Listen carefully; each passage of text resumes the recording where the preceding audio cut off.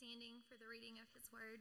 Peter, an apostle of Jesus Christ, to those who are elect exiles of the dispersion in Pontus, Galatia, Cappadocia, Asia, Bithynia, according to the foreknowledge of God the Father, in the sanctification of the Spirit, for obedience to Jesus Christ, and for sprinkling with his blood. May grace and peace be multiplied to you. Blessed be the God and Father of our Lord Jesus Christ. According to his great mercy, he has caused us to be born again to a living hope through the resurrection of Jesus Christ from the dead, to an inheritance that is imperishable, undefiled, and unfading, kept in heaven for you, who by God's power are being guarded through faith for a salvation ready to be revealed in the last time.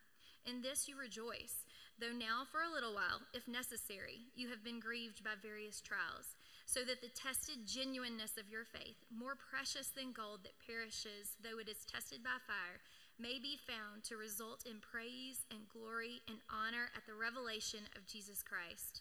Though you have not seen him, you love him. Though you do not now see him, you believe in him and rejoice with joy that is inexpressible and filled with glory, obtaining the outcome of your faith, the salvation of your souls. This is the reading of his word. You can be seated. We'll dismiss our school-age kids to head back. They're going with UG, with GT back there. Okay, man, y'all are in for a treat today. Let me invite the rest of you, if you brought a Bible with you, to open it up to 1 Peter, which Miss Kirsten just read. And we get to start a new book today, so I'm excited about that. And if you're kind of new with us, what we try to do as a church is we try to preach through about a book or two a year of Scripture, and we just kind of go line by line, section by section. And we sometimes pause, as we just did, and we spent 8 or 9 weeks on prayer, and we focus in on a certain topic, but we love just to walk through the Word of God. And the reason I love to walk through the Word of God is because it forces us to talk about things we don't want to talk about. And it forces us to listen to God's perspective on things that wouldn't be the first thing that we would bring up. And so we're going to walk through 1 Peter today. And I love 1 Peter. 1 Peter is really this family letter to several churches that are dispersed. And you'll feel this kind of familial heart of Peter as we walk through it. And even so, is why Jason mentioned that we seek to be a spiritual family. As you have a nuclear family and there's certain things that happen, there's a trust, hopefully, that's there in that family, that we're a spiritual family. And we get together and we worship weekly as a spiritual family. We're in little missional communities or small groups, and it's kind of a tighter-knit spiritual family. And even Jason mentioned that next week we're getting together for team night. We're going to try to do a tailgate outside out there. I think it's going to be great. We do encourage you to come. Sometimes you need those kind of events to just kind of rub elbows with different parts of the family you don't only serve with or in an MC with. Peter starts out by introducing himself. And when we start a new book, and we're going to take for 13 or 14 weeks on this one, it's great to start with some context, because who is writing makes a difference to what they're saying. And you understand this. If you get a text from your wife or your husband, you better read it. It's probably important. They've got something to say to you. But if you get a text for someone who's trying to extend your home warranty, you might not read it, right? It matters. It matters who's calling. It matters who's writing. And this is what Peter's doing. Is he writes at the very beginning, he introduced himself, Peter, an apostle of Jesus Christ. And one of the reasons that this is not how we speak today, we write a letter and put our names at the very end of it. Peter puts his name at the first. Paul does the same. Several of the scripture authors, because they were writing this on a scroll. And in order, if you wrote your name at the end, they'd have to unroll the entire scroll and look at the very bottom to who wrote it. So they introduce themselves right at the top. Peter, an apostle of Jesus Christ. Now, Peter's such a great character, and we've talked about him before. I love Peter. A.W. Tozer says of Peter that he is a bundle of contradictions, and I love that. Peter was the first to confess Jesus and the first to deny him. He was the first appointed leader. He's also the one that gets in the most trouble. Peter certainly heard from God when Jesus says, "Who do people say that I am?" Peter responds correctly. You're the Christ, the Son of the living God. And then 3 sentences later, Jesus calls him Satan, calls him the devil. He's a bundle of contradictions. And he's so relatable to me because he says stupid things. And I say stupid things all the time. He has these moments of brilliance. But what I find most refreshing about Peter, he's just not real stuffy or religious. He's not very buttoned up. You know, compared to Paul, the Apostle Paul is so intellectual. Paul was a Pharisee of the Pharisees. He had the entire Old Testament memorized. Can you even imagine? The whole thing. And to be a teacher, to be a Pharisee, not only did you have to have the whole thing memorized, you had to be able to say it backwards. So that's how well that he had to know it. That's Paul. Peter's not like this. You know, Peter was the fisherman. Peter's a little bit, unbuttoned. When I think about Paul, I think, Paul's going to spend the weekend translating the text into some kind of Syriac translation. And Peter's the kind of guy who's going to spend the weekend watching Tiger King or something like that. That's what I kind of get, maybe twice. Paul's the kind of guy who ironed his polos. The text doesn't say this, but this is the vibe I get. Peter's the kind of guy who wore Crocs to a wedding, Not appropriate, by the way. Don't do that, please. Even the fancy Crocs, they don't belong at a wedding. Peter, if he got a stain on his robe, he just flipped that thing around, man. That's just who he was. He's just so down to earth. And you can find his book that way. It's just gritty. It's earthy. So practical. And he's writing with a bit of, he deals with suffering a lot because the context that he's writing in, these people are really suffering. He writes this book in 62 AD, this little letter. Just a few years after writing this, he would be crucified upside down in Rome. Paul had just died of also getting his head chopped off with an axe, most theologians think. And so on the heels of that, the leaders of the church being martyred, and these people being pushed out of their hometown, Peter writes this letter. So who's the audience? The text tells us that. The audience, it says there in verse 1, to those who are elect exiles of the dispersion in Pontus, Galatia, Cappadocia, Asia, Bithynia. So these are provinces that would be Roman provinces, but several hundred miles from Rome. Today it's modern-day Turkey, or Asia Minor. And he lists them likely in the route that the courier would have traveled, taking his very letters to them. These people were scattered. It's a group of believers that had been scattered all over the world through political and religious persecution. And it's hard for us to identify because we've not experienced this, but in studying this, I learned that 1 Peter is the favorite verse for most Christians that aren't in the West, because they understand what it means to be persecuted for their faith. They understand what it means to be an exile. They understand what it means to be pushed out of their hometown because of what they believed. Everything in their lives was uncertain. Their communities and ways of life had been shattered. Their worlds had been totally rocked. And although maybe it's hard for us to understand some of this, maybe our friends in Southeast Asia would really get it. As many of them come to faith and they get pushed out of their little villages. They get ostracized from the other dominant religions in the area. The theme that runs through this book that we're calling this series is home away from home. Home away from home. I remember when Ashley and I were in college and were dating and then even newly married. But certainly when we were dating and in college, maybe you remember this college life. You just craved a home-cooked meal, especially if you went away and you lived in a dorm somewhere.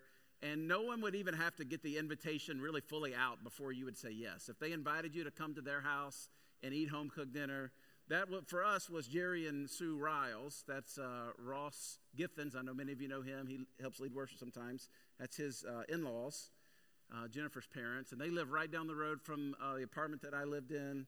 And so we would just all the time, upon invitation or no invitation, we would crash at their house. And it was a bit of a home away from home. And this is what Peter is getting at here in verse 3. He uses these words.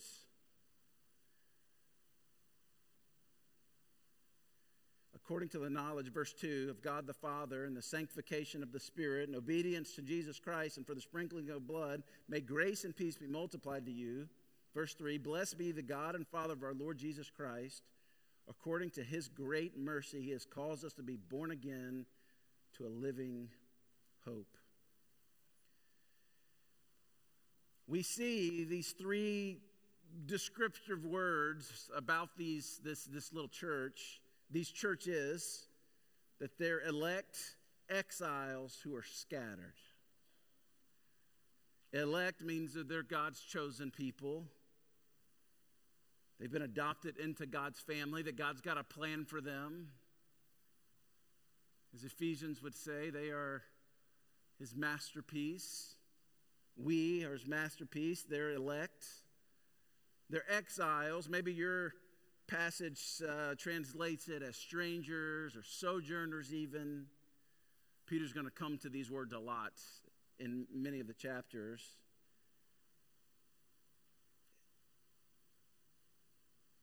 Elect speaks that we belong to God. He's our true home now. But exile speaks to our current relationship with the world that we live in. This is why it's a home away. That this world is not our home forever. As a matter of fact, as it was true of these believers in the early church, it is true of us today, that we're elect exiles scattered. Peter's writing to a group of people who have been exiled from their country. He's using this metaphor for all Christians everywhere. All Christians are essentially exiles in the world, temporarily isolated from their true country, their true citizenship, and taking up residence in another. When you're living in a country that you're not from, you can be one of three things in relationship to it. You can be an immigrant. An immigrant is someone who seeks to make this new country their permanent home. They want to leave because of some reason. Maybe there's better chances in another country. Maybe it's some kind of war that's going on or political things. And so they leave and they seek citizenship in a new country. They're not from there, but they want this new country to be their home. So they seek citizenship, to be a citizen of this country. If you an immigrant here, you have to take a citizenship test that most of us can't pass. I mean, it's really difficult. They want you to say the Pledge of Allegiance to the American flag. And people who come here and they see Lady Liberty right in the harbor of New York, that this is their process as an immigrant to seek citizenships in a new country.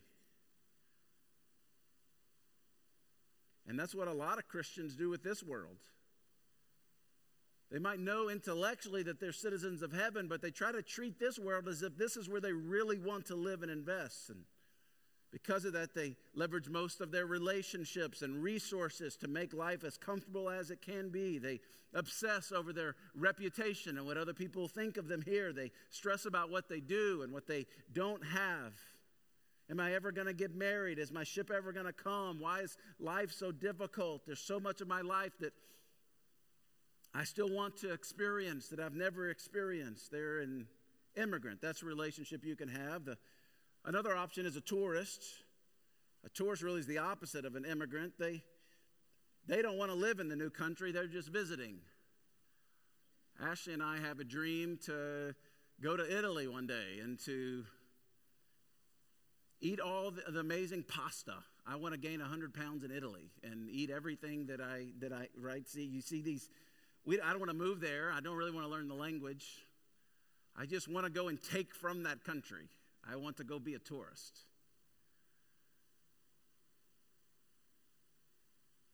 But the other option here is an exile. This is what Peter's talking about here. An exile is someone whose home is somewhere else, but for an undefined amount of time, they have to make their home in a new place. So they invest in this new community, they form relationships, they learn the culture and the language, but they don't want to get too attached. All the while, they're looking for the day that they can go back to their home. They're satisfied with just enough to get by because their real treasure is somewhere else. Their actual home is somewhere else. They're just here because they have to be for now. A temporary stop en route to their real home. And this is the language, the metaphor that Peter is using here. Peter wants to change our mentality toward the world around us.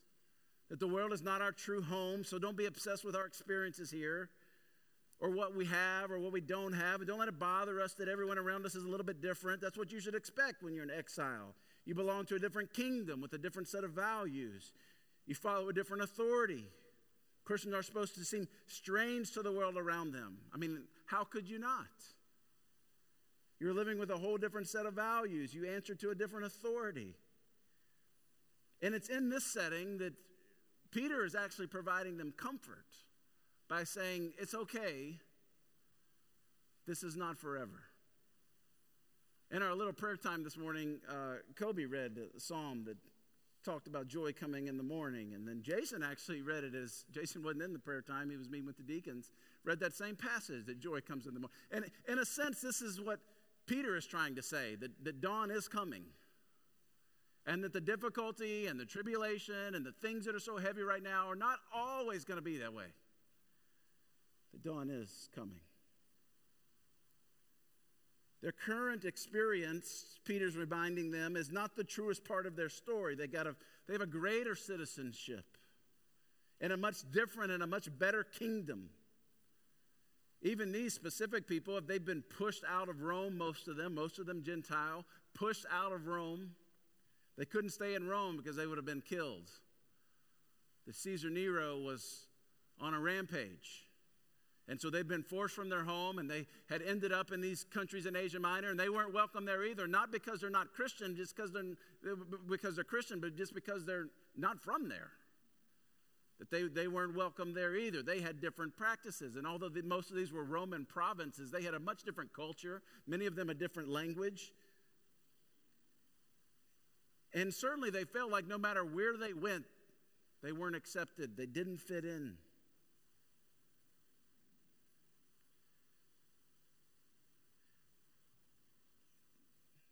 End of verse 2 says, according to the foreknowledge of God the Father, these are a lot of kind of Christian words. Sanctification, which just means maturing of the Spirit for obedience to Jesus Christ and the sprinkling of His blood. That's kind of a weird phrase just to throw in there, especially if you're not used to reading scriptures. We don't talk about that.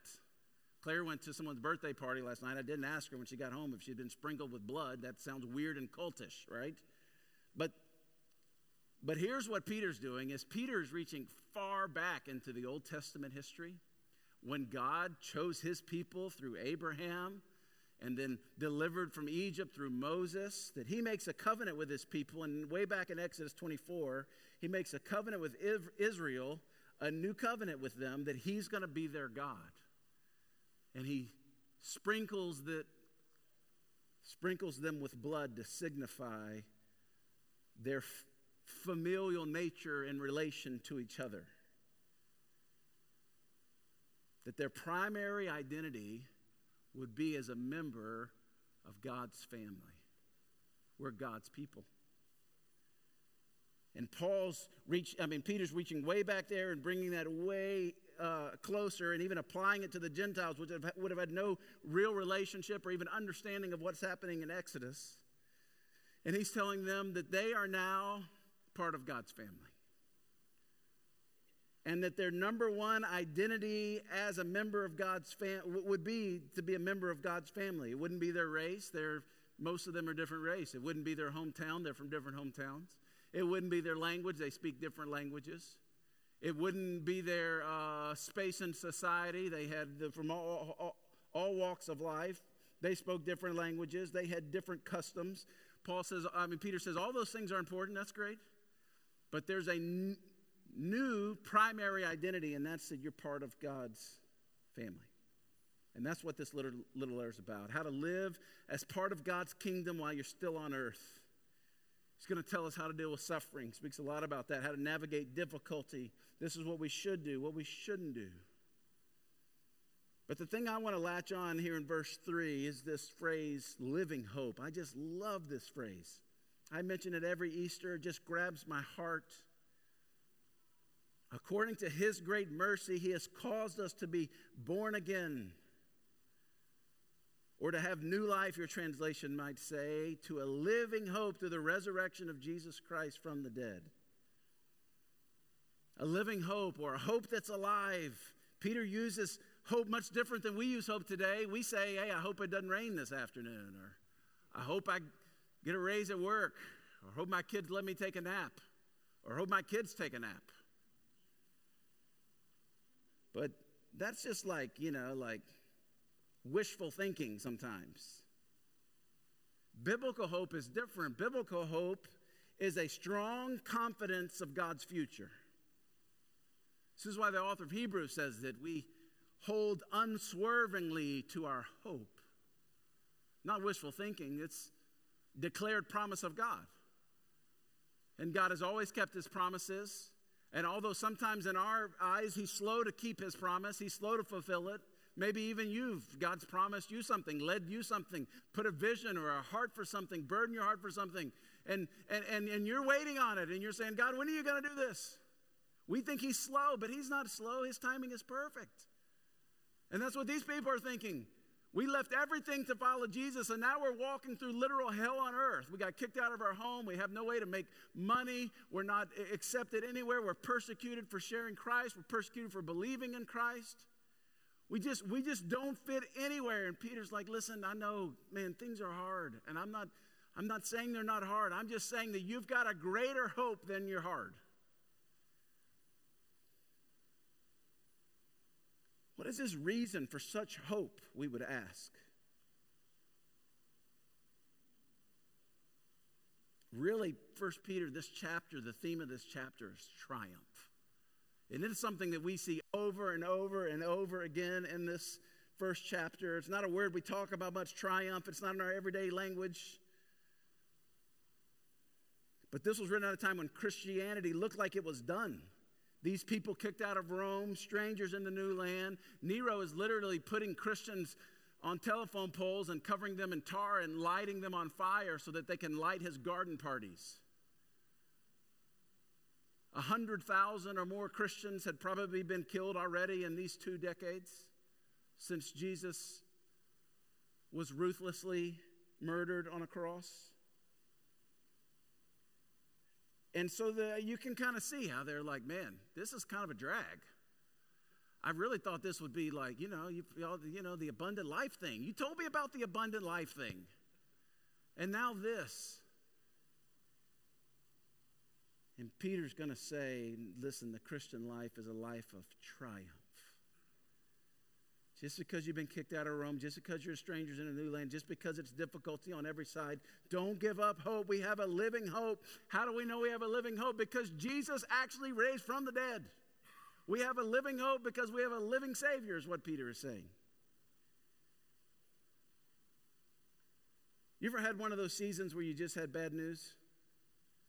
Maybe a week where you got a flat on the way to work, and then you got to work and you forgot your lunch. You have to work hungry, and then you get a phone call that you're in trouble with the boss, and then the school calls you, and your kids got lice, and then you get home, and your wash machine is blown up all over, and you're just one of those days. You ever had one of those seasons where it's just like bad news, bad news, bad. This is in essence, this is where they are. I have a friend that I was with on Thursday who had cancer come back again for the 7th time. Can you imagine beating cancer and it coming back? All the things you have to do, and you lose your hair, and the chemo treatments, and the radiation, and you've done all that, and then it comes back for a second time? Can you imagine it coming back for a 7th time? I saw him on Thursday, and I said, how you doing, man? He said, I'm still upright. I got a lot to be thankful for. Very honest answer.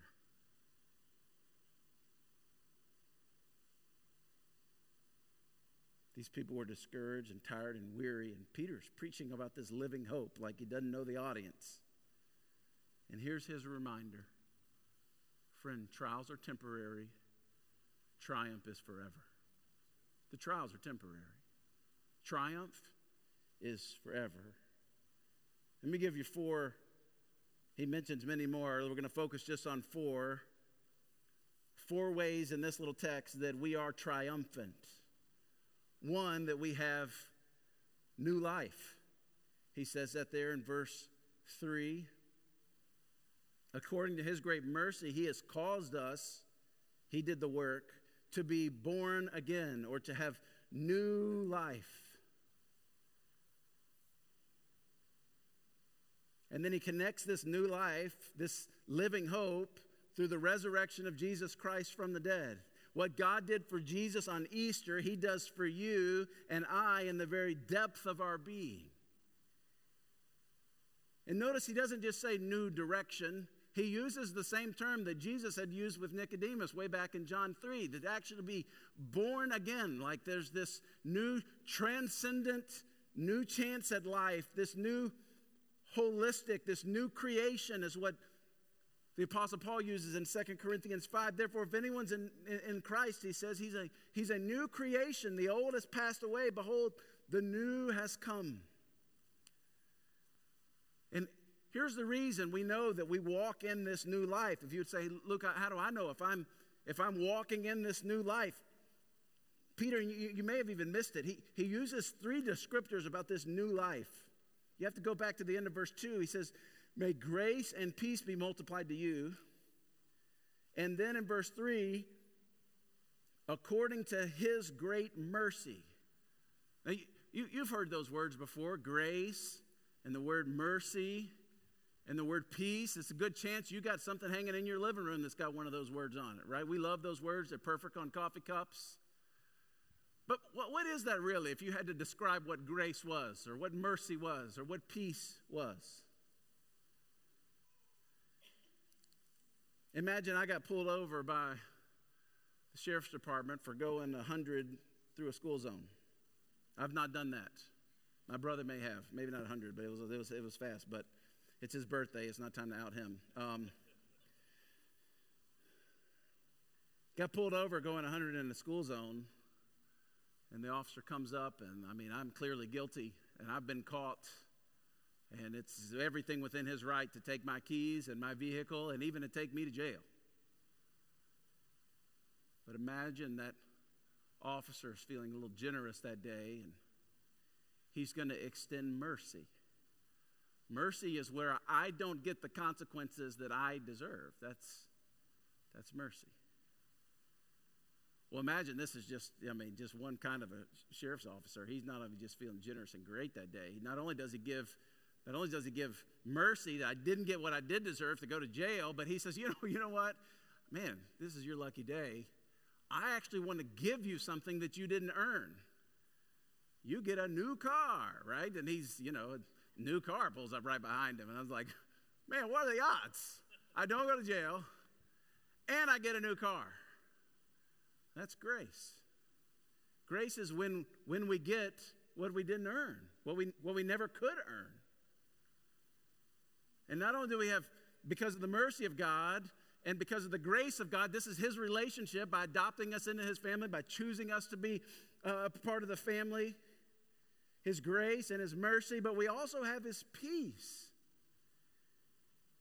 What peace is it literally means to be whole or uninjured or undivided. At its most basic, it just determines this general well-being. When things were kind of chaotic, someone stepped in and brought order. Someone restored what had been broken. It's now peace. Isaiah said that Jesus would be the literal Prince of Peace. Hebrews says that it's the God of all peace. He brings order. And you see this in the life of Jesus. This is what he's always doing. He's bringing order to chaos, the chaos that sin caused in the garden with disease and destruction. Even creation groans to be healed, to be peaceful again. We see this during springtime, as it's the most beautiful weather and the most dangerous. Your phone started, it's just like, it's a beautiful day. I'm just out, and then it's like, tornadoes, go get in the basement right now. You're like, well, I don't see anything. Then a cow flies by you or something, You're like, okay, this is, even creation groans for peace. And Jesus steps in and what does he do? He heals diseases. He speaks to the storm and calms disaster. He raises the dead. He brings peace. This is how we know we have this new life, because what used to define our lives was disorder and chaos, and now what increasingly, not perfectly, but increasingly, is now order. Well, we know that we are guilty in our sin, yet because of his great mercy that we have hope for heaven, and even more than that he, in his grace, bestows upon us, gives to us, pours upon us so many blessings. We're triumphant because we have new life, Peter says, but secondly, because we have the promise of an eternal inheritance. God literally wrote us into the will. If you got a family member that writes you into the will, your only job is not to make them upset, so they take you out of the will. But that's not the kind of will that God has here. As a matter of fact, he wrote us into the will while we were still hostile and enemies of him. Isn't that amazing? This is the inheritance. Peter's going to talk about this a lot. We're not going to go exhaustively to this, but he just wants them to know that this inheritance they will have is imperishable. It doesn't lose value or ever ruin. They likely still had money that they had used back home, but they're now in this new land, and their money, their valuables are worth nothing. This is not the currency of their new place. The things that they thought were precious are not precious here. Well, this inheritance is imperishable, that it's undefiled, meaning it's never going to spoil, that it's unfading. It keeps talking about it. That it's unfading. It not only does it just gets better and better and better, not worse. And maybe the best part about this is this inheritance, this eternal inheritance, is kept in heaven for you.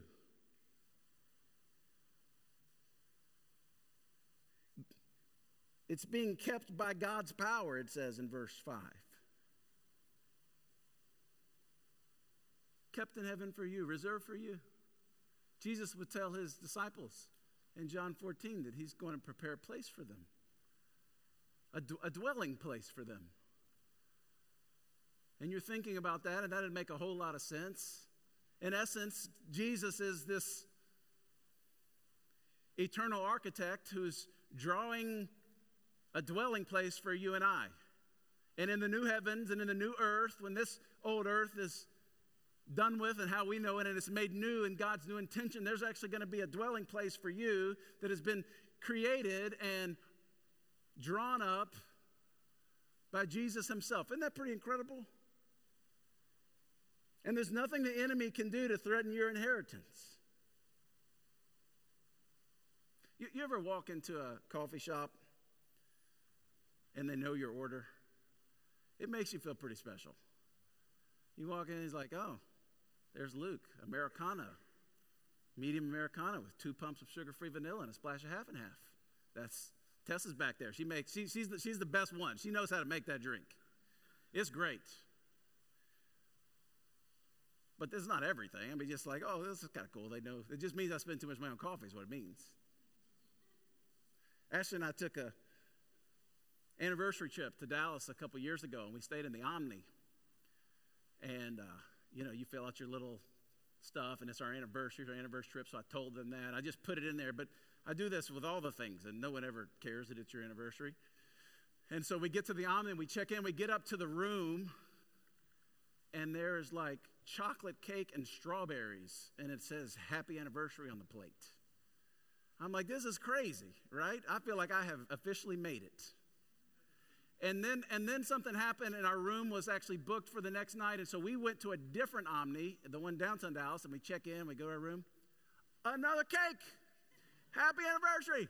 Written strawberries. And I was like, this is the life. Is this what heaven's like? Every time we go home, there's cheesecake and strawberries waiting on us. think about the eternal inheritance that is prepared for you.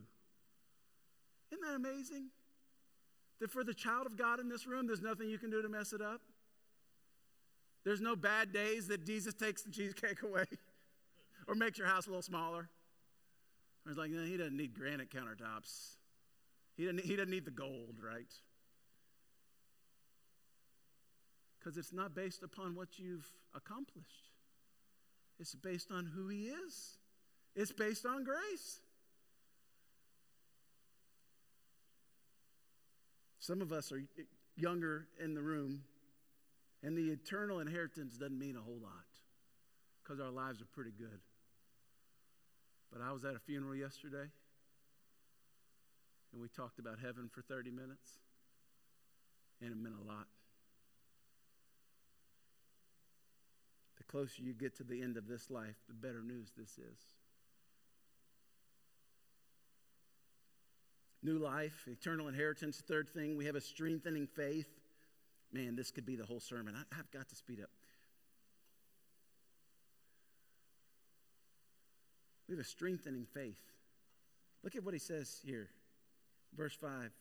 Who by God's power are being guarded. This is us, the family of God. Who by God's power are being guarded through faith for salvation ready to be revealed in the last time. In this you rejoice, though now for a little while, if necessary, you've been grieved by various trials, so that the tested genuineness of your faith, more precious than gold that perishes, though it is tested by fire, may be found to result in praise and glory and honor at the revelation of Jesus.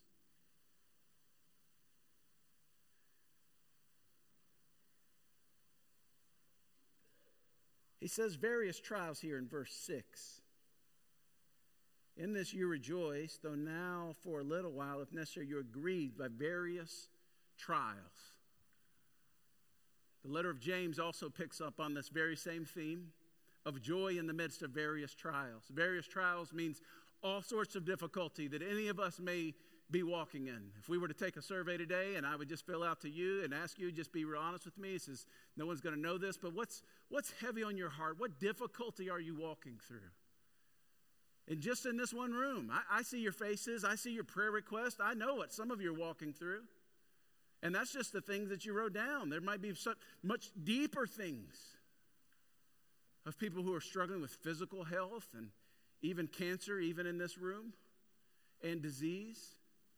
People who are caring for their aging parents and caring for special needs kids, and people who are walking through loss, and people who are feeling betrayed, people who've lost friendships over the gospel, just in this room. There's family dynamics that are really complicated and hard to understand. So many of these things. This is what Peter's talking about. There's these various trials. Many of them were persecuted for doing the right thing, that they were lonely in doing the right thing. Maybe you feel like this. You've been persecuted for following the way of Jesus, or lonely when no one will stand with you. Maybe you felt the betrayal of family or friends. Maybe you're walking through the grief of loss. Various trials. Some of them were certainly homeless, destitute.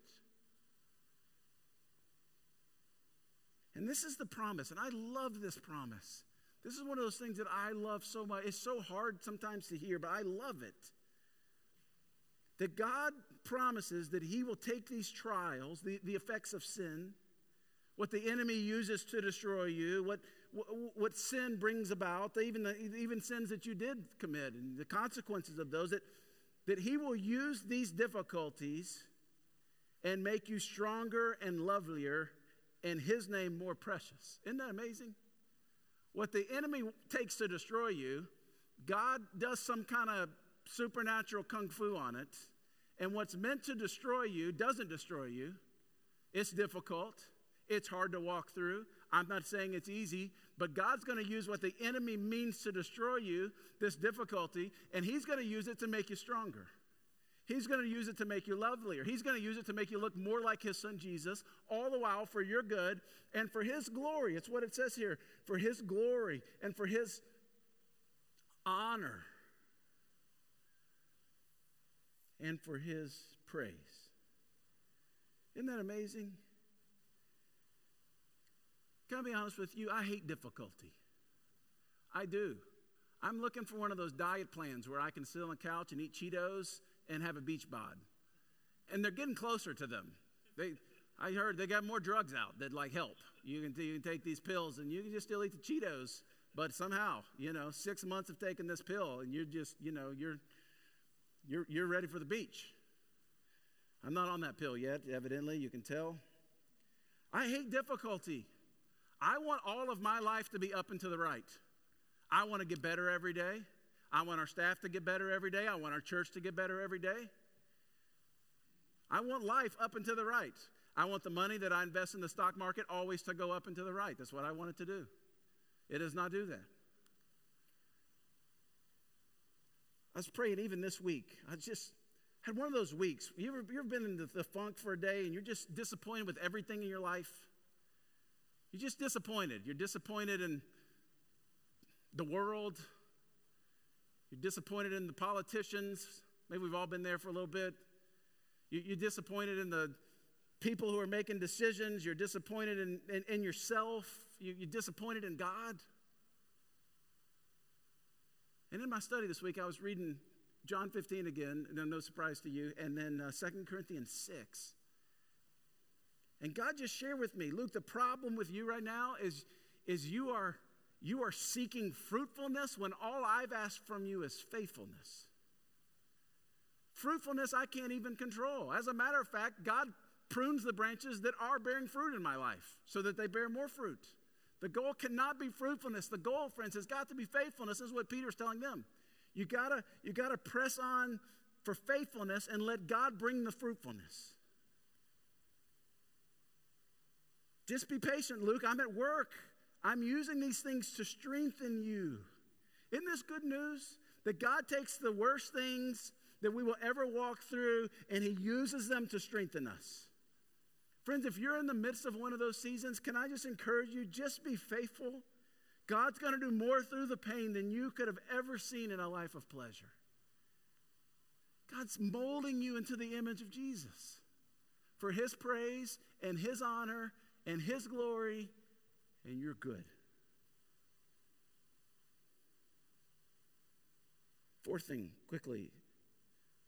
Strengthening faith, eternal inheritance, new life, and then access to joy.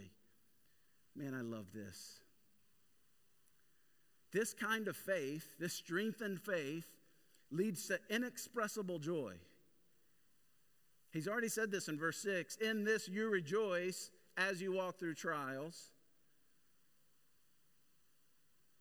But then he says it again in verse 8. Though you've not seen him, Jesus, you love him. Though you do not now see him, you believe in him. Again, rejoice. And rejoice with joy that is inexpressible and filled with glory. What a phrase.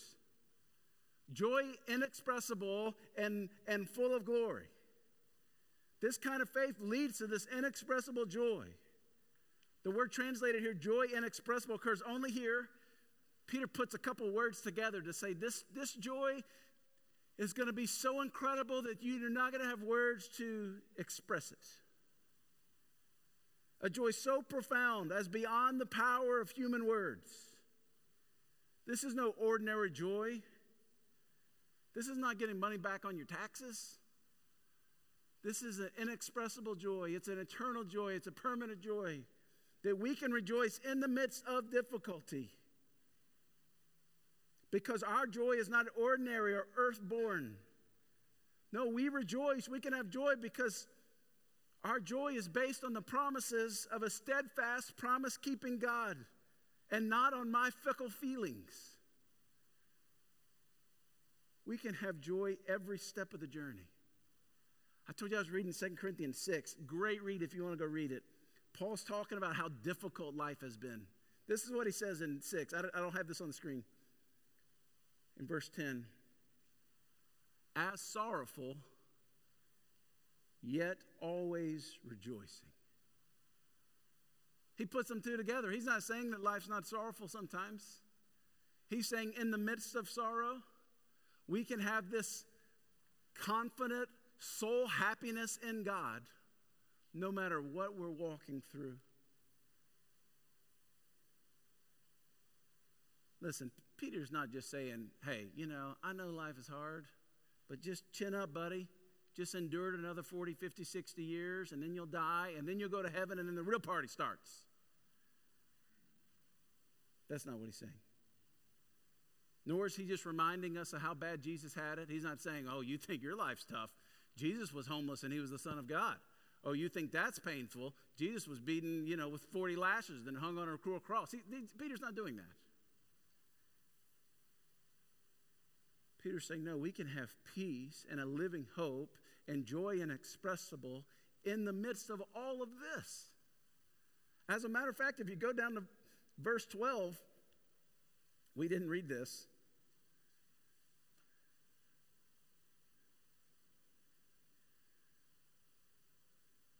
And the things that have now been announced to you through those who preach the good news to you, this is talking about the prophets from before, by the Holy Spirit sent from heaven, things into which angels long to look. What a phrase there. This is not in the Bible either, but I just imagine the angels like just peering over the top rung of a set of bleachers, looking over behind it, just confused as to what's going on. See, the angels have known God from the beginning. They've seen all his power and his might. They're singing all the songs. They've seen him, and they believe. Many of us in this room, all of us, we've not seen Jesus face to face. And yet many of you believe. And this is a mystery to the angels. Just this idea of faith. Our living hope, this is what I want you to see, comes through a person. Notice how Peter ties all of this hope to the resurrection. Back to verse 3, we've been born again to a living hope through the resurrection of Jesus Christ from the dead.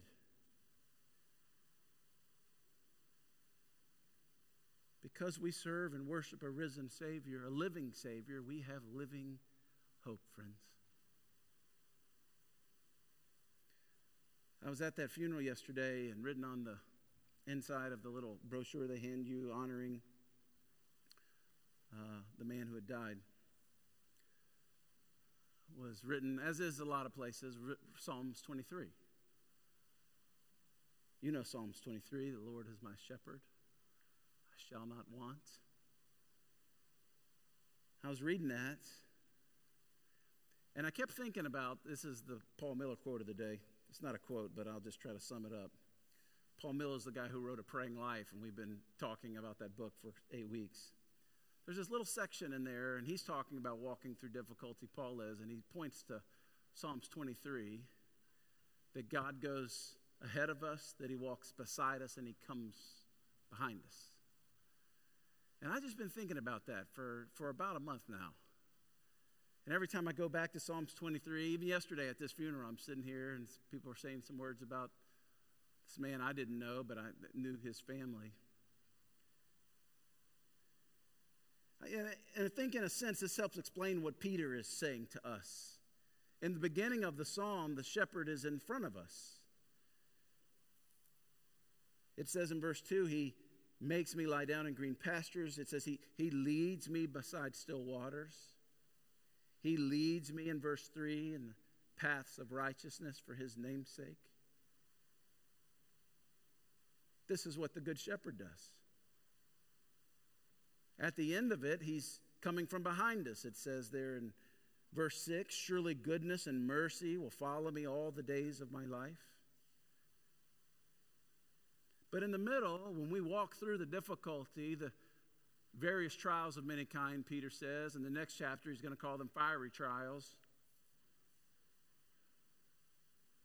In the middle, the psalmist says, as I go through the valley of the shadow of death, I will fear no evil. Why? For you are with me. Your rod and your staff, if the rod and the staff are there, the shepherd's there, they comfort me. You prepare a table before me in the presence of my enemies. You anoint my head with oil. My cup overflows. The protective love of the shepherd gives me the courage to face the difficulty. And in these same ways, this is what Jesus does for us. This is what I think Peter's getting at. One, he leads. He went first. While we were still dead in our sins and transgressions, while we were yet sinners, Christ died for us. He went first. He did what we couldn't do. He was rejected so that we could be accepted. He was outcast so that we could be brought in. This is the Jesus that we follow. He leads us. He goes before us. He took the venom out of the sting of sin. He took the permanence out of death. He leads us, and he can lead you through difficulty. Friends, because he understands. He literally can lead you through it. If you're at the very end of your rope and you've got no hope, hold on to Jesus. He can lead you through it.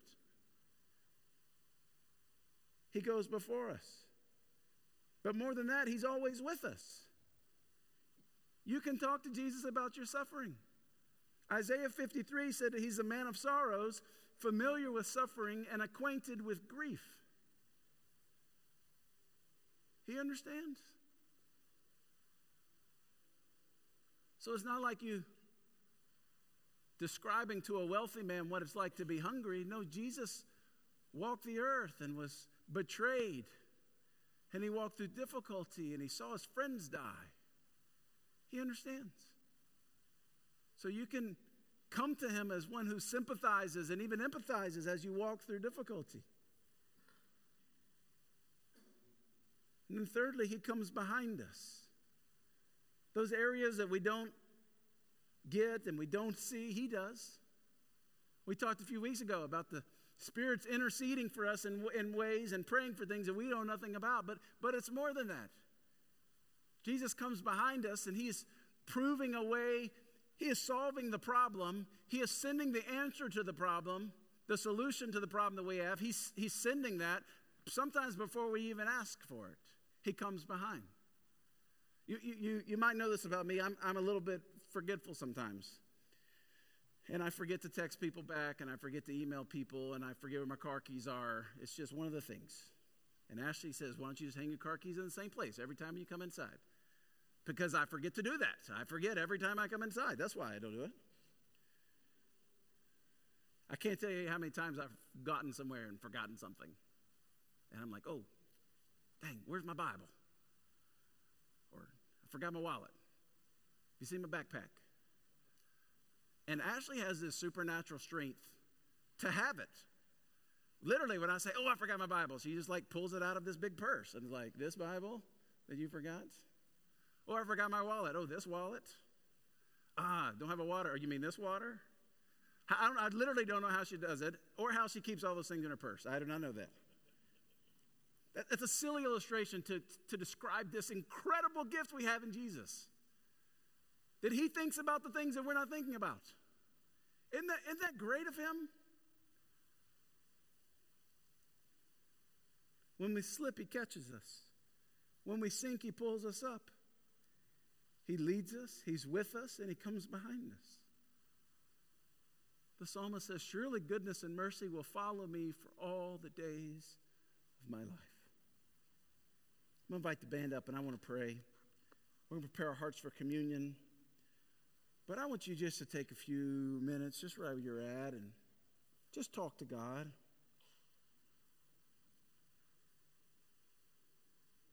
Maybe you're disappointed in God, that he didn't show up when you thought he would, that he didn't answer the prayer as quickly as you had hoped, that he hasn't accomplished deliverance as he promised he would. Maybe you're just disappointed. And Peter would encourage you, friend, just take that disappointment to him. Take that grief to him. Take that suffering to him. Take it to him. Some in this room, you may not even know who Jesus is. You've been grown up in the religious environment, but you don't know this personal Jesus that Peter talks about. You have no idea what it means to have this living hope. And friends, I encourage you to meet him today. There's nothing necessarily you have to do. Just step across the line of faith. Just put your faith and trust in Jesus, repenting of your sin and trusting him for salvation. That's what Scripture says it is. You can make him Lord of your life even now.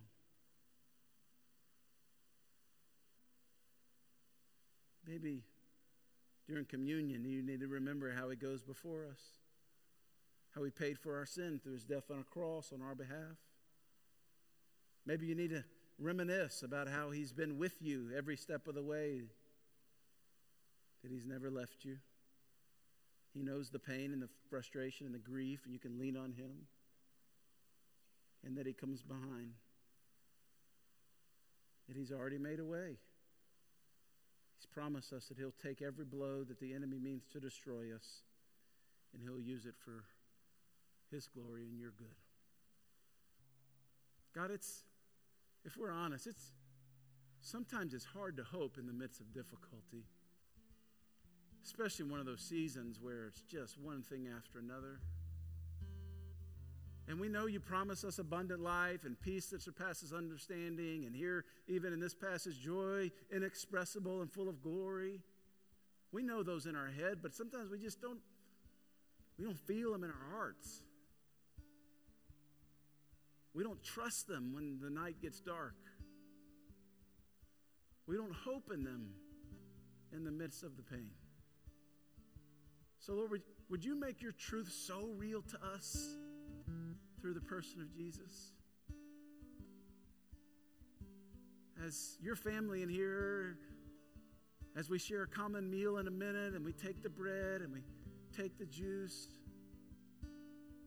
would you remind us of this living hope because of your resurrection from the dead? That dawn really is coming. That there is a day that's not too far away. Will there be no tears and no pain and no loneliness and no anxiety and no death. And until that day comes,